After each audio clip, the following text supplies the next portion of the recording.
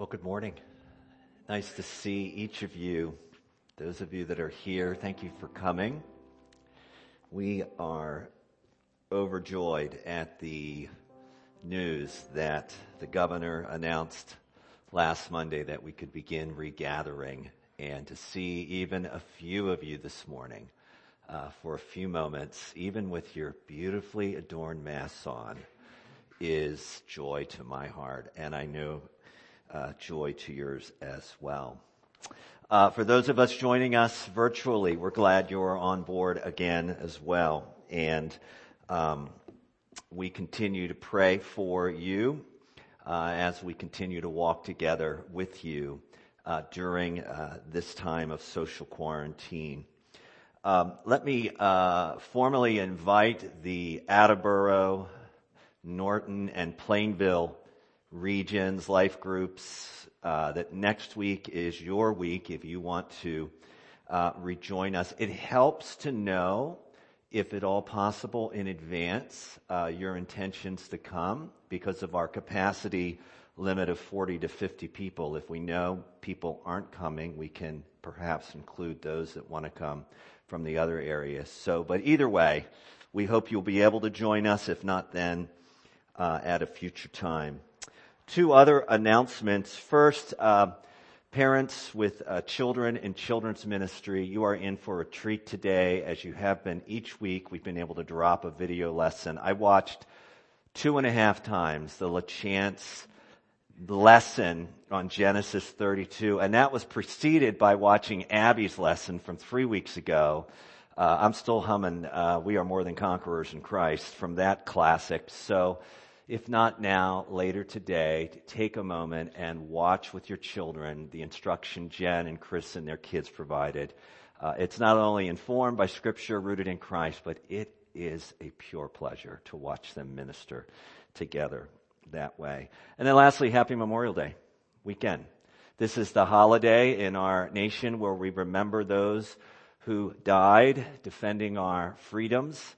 So let me encourage you, in the midst of social quarantining or limited, whatever tomorrow represents for you, you take a moment and reflect on those sacrifices. And we thank God in light of that for those precious freedoms.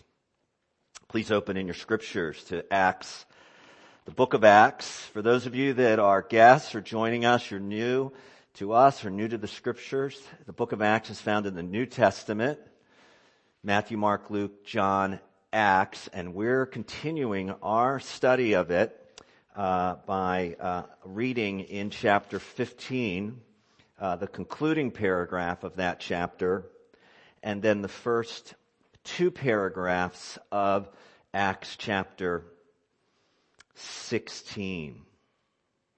Before we begin, let me just open with an illustration, and I'll pray and we'll read the scripture together.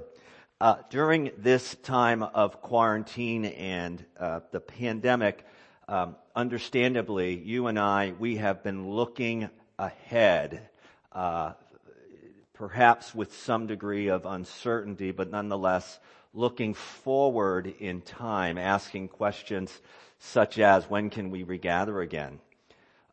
What is the certainty of my livelihood or income in light of the job and economy? What will life look like after we've been regathered in phase 3? And all that is profitable to a degree.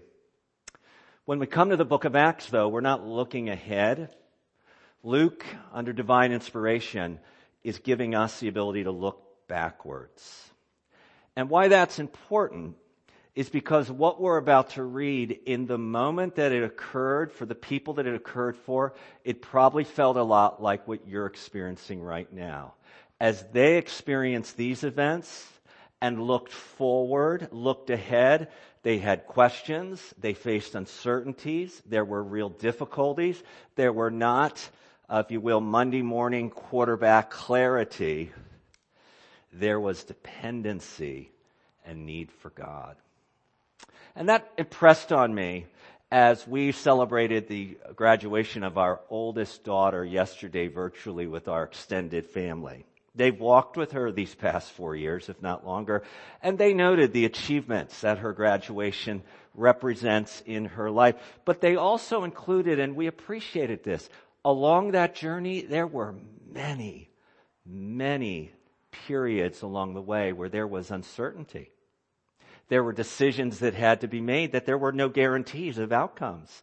There were difficulties. There were mistakes made, and there were victories celebrated.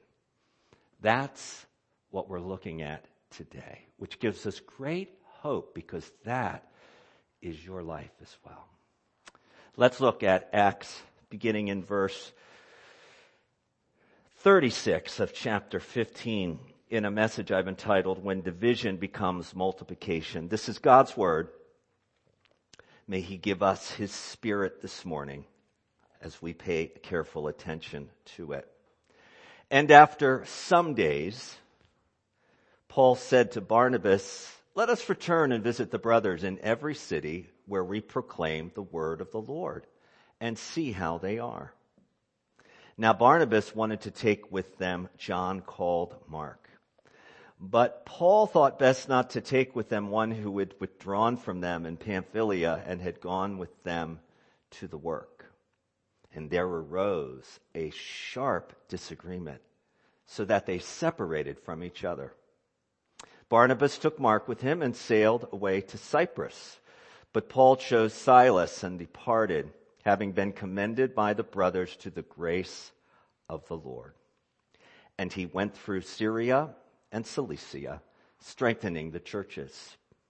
Paul came also to Derbe and to Lystra. A disciple was there named Timothy, the son of a Jewish woman who was a believer, but his father was a Greek. He was well spoken of by the brothers at Lystra and Iconium. Paul wanted Timothy to accompany him, and he took him and circumcised him because of the Jews who were in those places, for they all knew that his father was a Greek. As they went on their way through the cities, they delivered to them for observance the decisions that had been reached by the apostles and elders who were in Jerusalem. So the churches were strengthened in the faith, and they increased in numbers daily.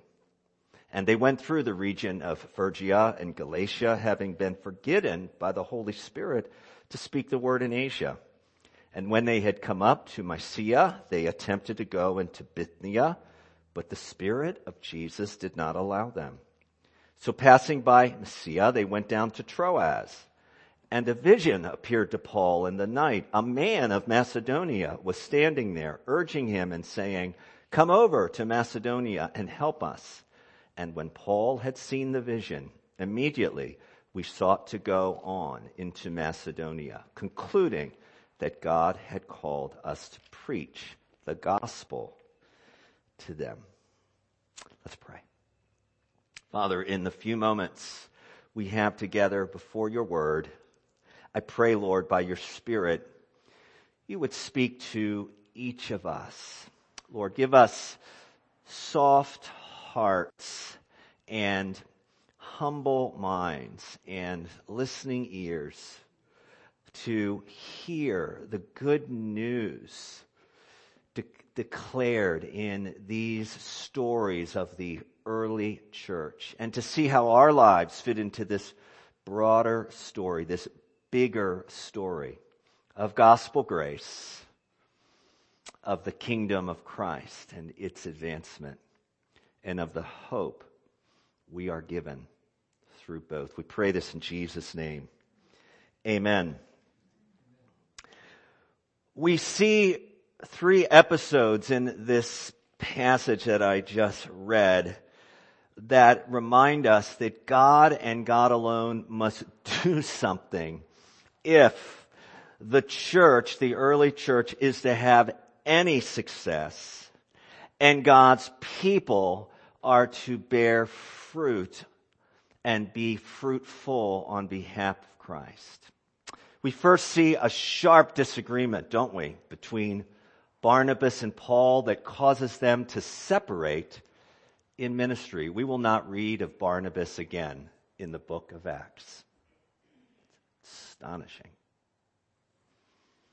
We read of a surprising decision by Paul following the Council of Jerusalem to have Timothy, a Jewish Christian, circumcised.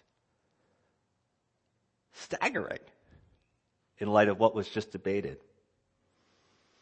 And if that weren't enough, we see a supernatural opportunity of God opening a door wide for the mission and message of Christ while closing a door firmly where the gospel had already been preached. That leads me to conclude, as long as Christ is in heaven, and this is my main point, he will work to redeem what is broken, and he will open doors of ministry God alone can give. Let's look at the sharp disagreement between Paul and Barnabas and draw some personal and corporate applications for us. Verse 36 begins with this statement, after some days, one translation renders it after many days, meaning they wintered in this region where they were. Paul said to Barnabas as the spring came, let us return and visit the brothers in every city where we proclaim the word of the Lord and see how they are. Paul, with Barnabas, wants to revisit these early churches that were started as a result of the ministry of the gospel and the missionary trip that they took earlier that is recorded in the book of Acts. And he wants to take with him his trusted kind of confidant and co-laborer Barnabas, really two of the most effective leaders in mission and practitioners of the early church as recorded by Luke in Acts. I mean, really, if we remember who Barnabas is, you couldn't hardly wish to meet a gracious, nicer, more godly person than him. Do you remember in Acts chapter 4, if you've been following along, he was a well-to-do man, and he sold some of his property and brought those proceeds and gave it to Peter and the apostles there in the early church. And there we're told what his name means. Joseph of Barnabas means son of encouragement. If we were to go to chapter 11, we read this. Imagine this being on your spiritual resume in the Bible. In verse 24, Barnabas was a good man, full of the Holy Spirit and faith. And then it was Barnabas, not Peter, who goes to Tarsus to get Saul, the persecutor of the church, who's now a Christian, and brings him to the apostles and elders because perhaps they're too afraid to be with him. Barnabas was a good man, a man full of faith, a brother of encouragement. He's the kind of guy that if he's in our children's ministry, everybody wants to be in his class. If he's preaching on Sunday, everybody's tuning in, even if it's a holiday weekend. If he's at the elders meeting, he gets the last word. And of course, now there's Paul. We know Paul. We know lots about him. He wrote more books in the New Testament than any other author. His dramatic conversion in chapter 9 following his persecution of the early church is astonishing. He became perhaps the most powerful preacher and witness to the gospel of grace, particularly to the Gentiles the church has ever seen. What a dream team. What a dynamic duo. These two guys together. They have been through so much, having been sent out on chapter 11 by the Holy Spirit to go forth and preach together the gospel to parts of the world then unreached. And then in chapter 13, we see them enduring persecution together when they were driven out of the city. And then further success in chapter 14, and then further sufferings and tribulations and sufferings. These two and their friendship were forged in the furnace of fruitful ministry and affliction. it would seem to be they would be inseparable. And then we see them defending the gospel of grace at the Jerusalem Council. And it said when they were done sharing, unlike me, everyone in the room was silent. So what would it take to separate two men like this in ministry at this juncture in history? It would have to be something on a proportion of Mount Everest. It would have to be something so vital, so important, that would cause these two to separate. Or looking backward, as Luke is wont to do, to encourage us. The sharp disagreement that arose between them, and in the Greek, I can't pronounce it, but it means in verse 36, an angry outburst.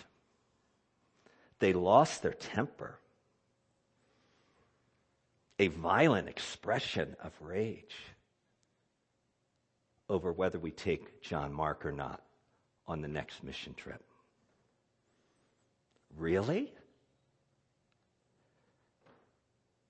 This is the same word, this word we read in verse 36 to describe their sharp disagreement of Paul's internal emotional response when he's in Athens. Dan will be preaching that passage in just a few weeks, and he sees a city full of idols, and he's provoked. He's outraged. He's annoyed. Not in a self-righteous way. He's provoked and outraged over the futility of it all. You know, when one of my favorite bands broke up, the Doobie Brothers, I was disappointed, but I didn't lose my temper. When my team traded one of my favorite players, Nomar, and we were at the restaurant and the news broke, and I thought, what are you doing trading Nomar? I didn't yell at the waitress.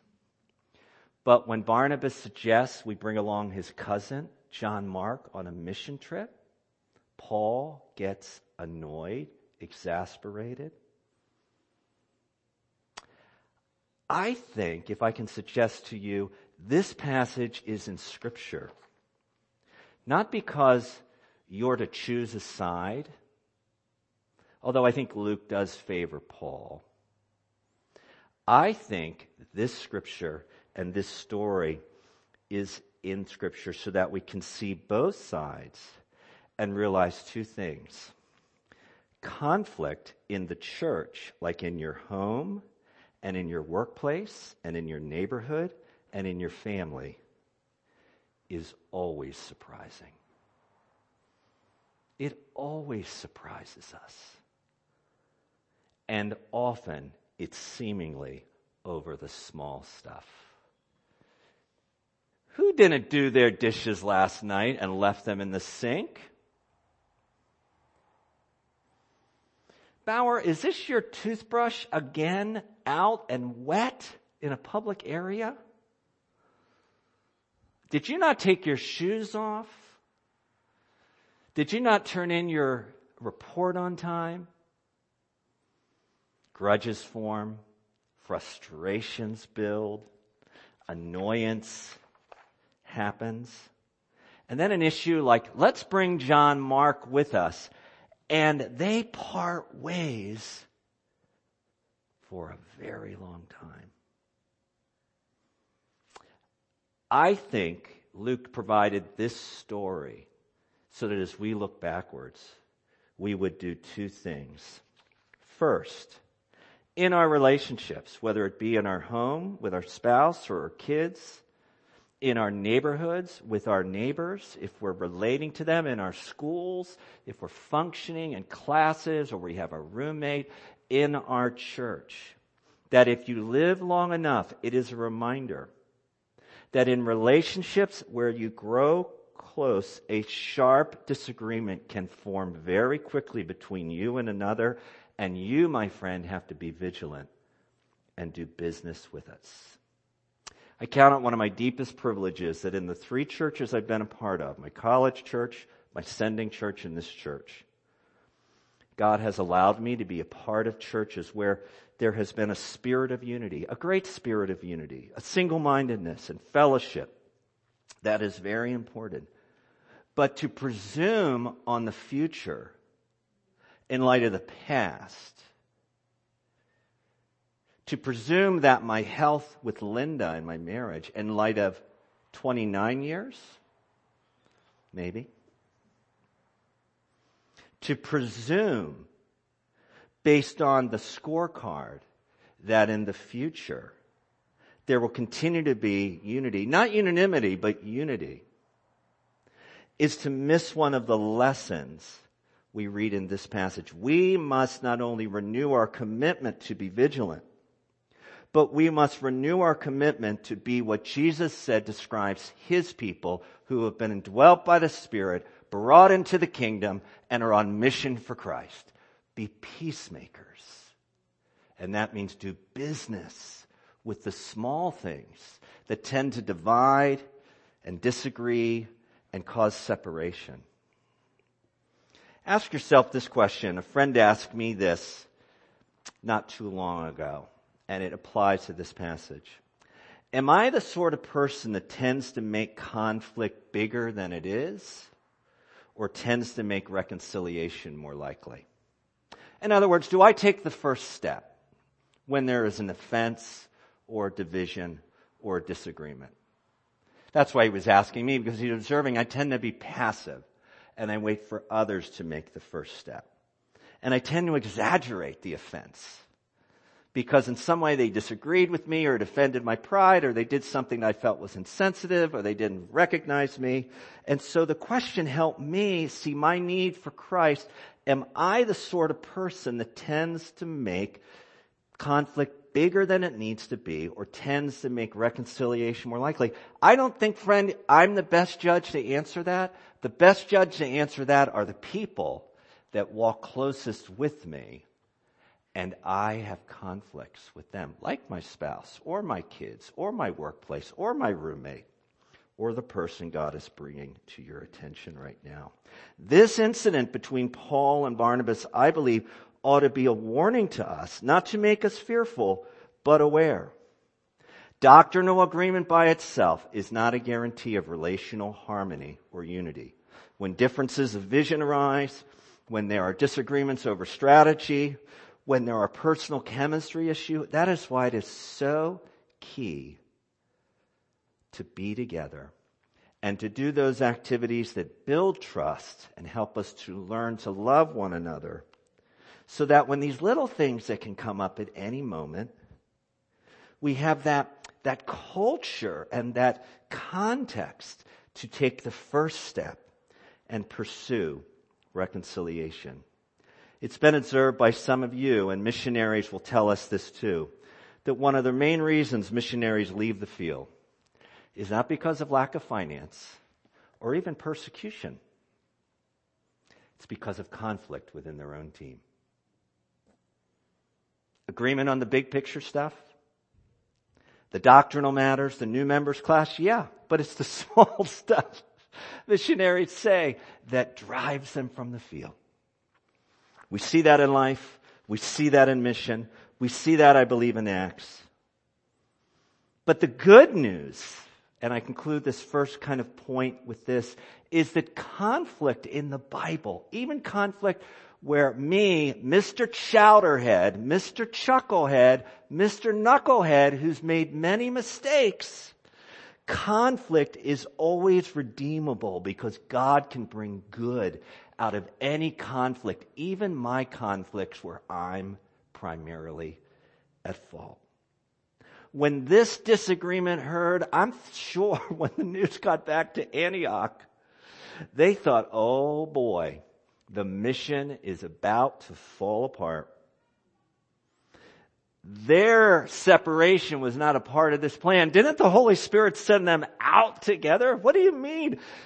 Barnabas is returning home to Cyprus with Mark. But in the last letter of Paul's life, from prison, written some period of time before he dies at the hands of the Roman emperor, he writes these precious words in verse 11 of 2 Timothy 4. Luke alone is with me. Go get Mark and bring him to me, for he is useful to me. That's what Paul says at the end of his life. Go get John Mark, the person who he said can't come on the mission trip because he left us at Pamphylia. Perhaps he was sick, perhaps he was scared, perhaps he was even being unfaithful in some degree. Go bring John Mark to me. Why? Because we know God can redeem our conflicts.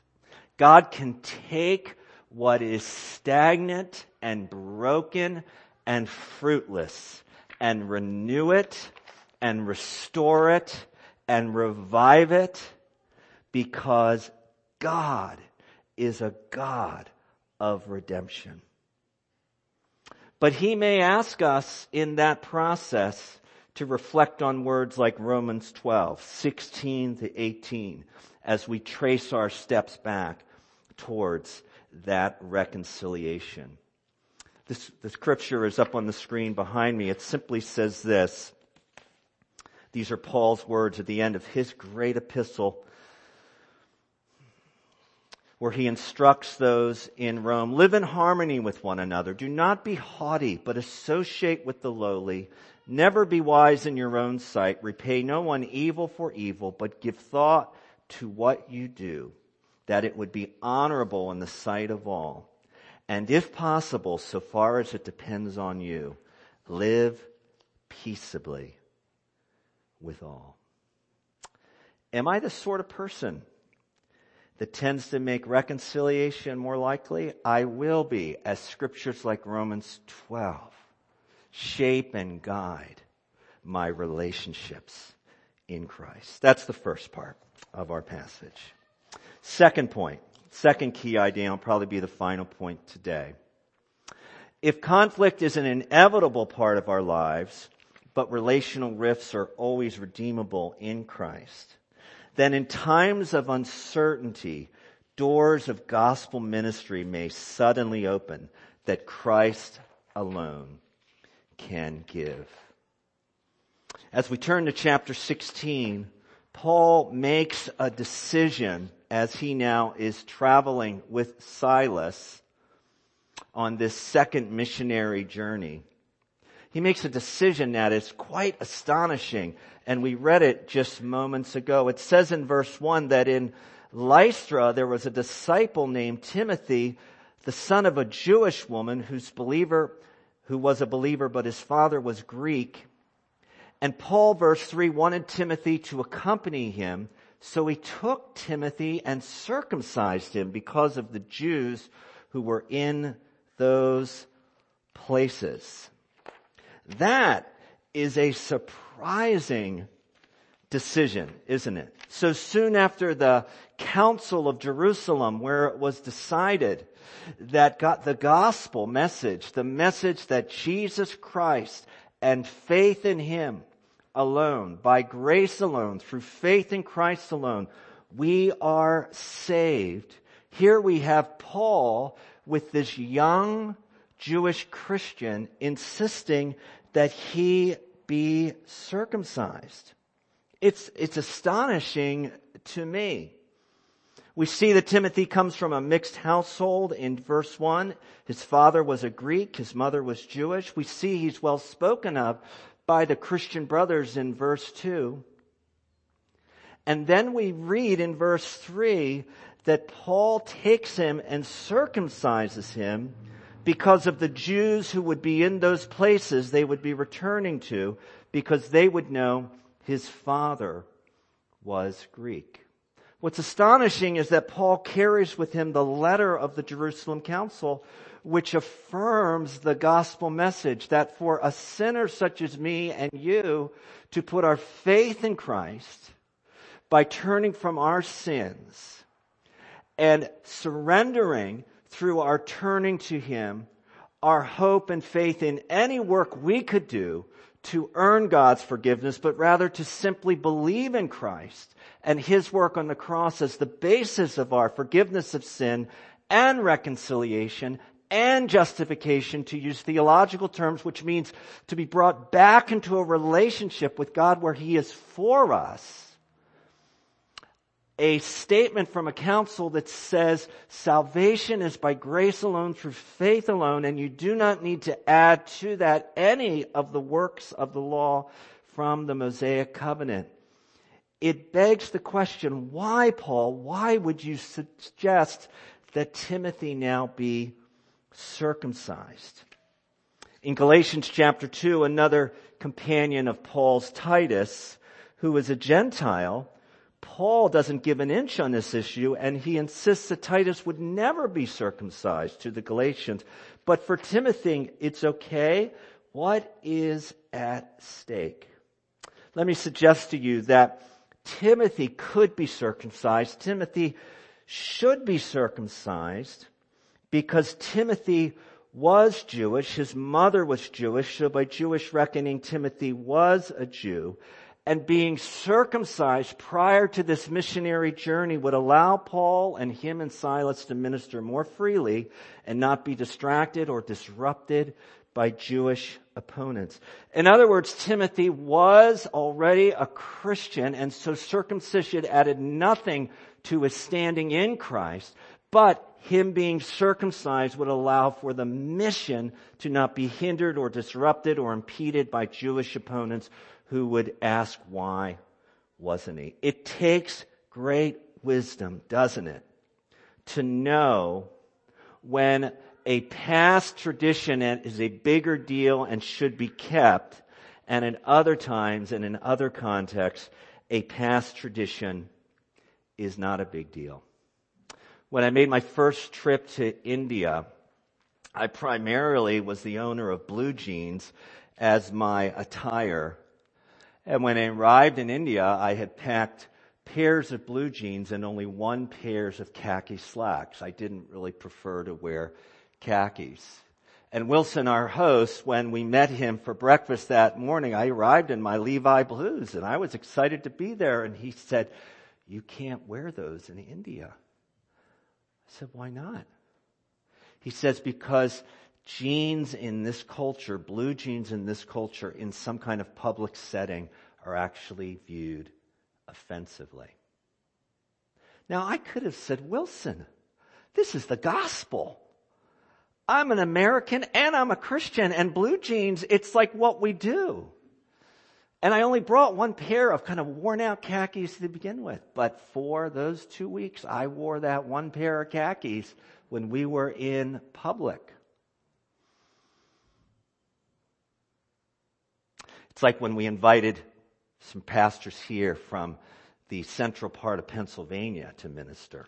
And I took them out to lunch at what was then the Piccadilly pub.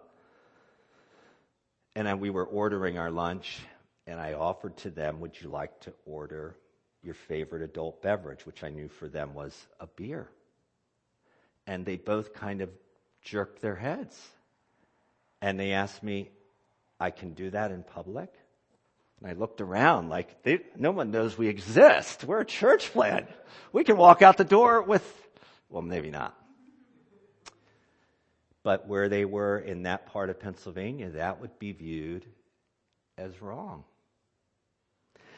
It takes Christian maturity and great wisdom, doesn't it, to know when the traditions of the past need to be put aside in order to advance the mission, and the traditions of the past need to be retained in order to not be a distraction or to elicit opposition from others for the sake of the mission. This decision by Paul in that Luke is enabling us to look backwards.